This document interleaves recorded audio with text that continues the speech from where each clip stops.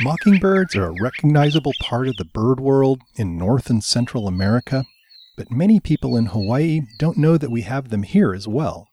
They mostly live in dry woodland habitats on the leeward side of all of our islands, and even there generally aren't very common.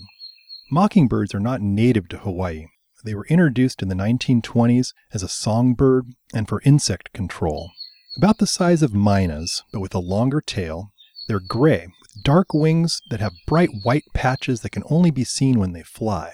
One of the most interesting things about mockingbirds is that they can learn hundreds of different songs and often mimic the sounds of other species of birds, as well as frogs, crickets, dogs, car alarms, and squeaky gates.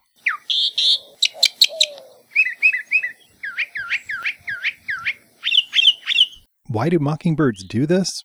Most likely because females prefer males that are the most fit and have the best genes to pass down to their offspring. And the best way for males to show females how fit they are is through their song repertoire.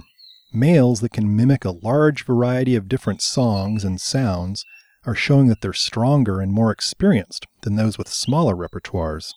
In support of this idea, one recent study found that while male mockingbirds sang throughout the year, they produce the greatest variety of song types when they're courting females just prior to breeding.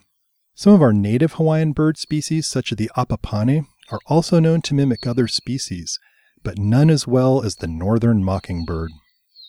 For Hawaii Public Radio, this is Patrick Hart from the UH Hilo Biology Department.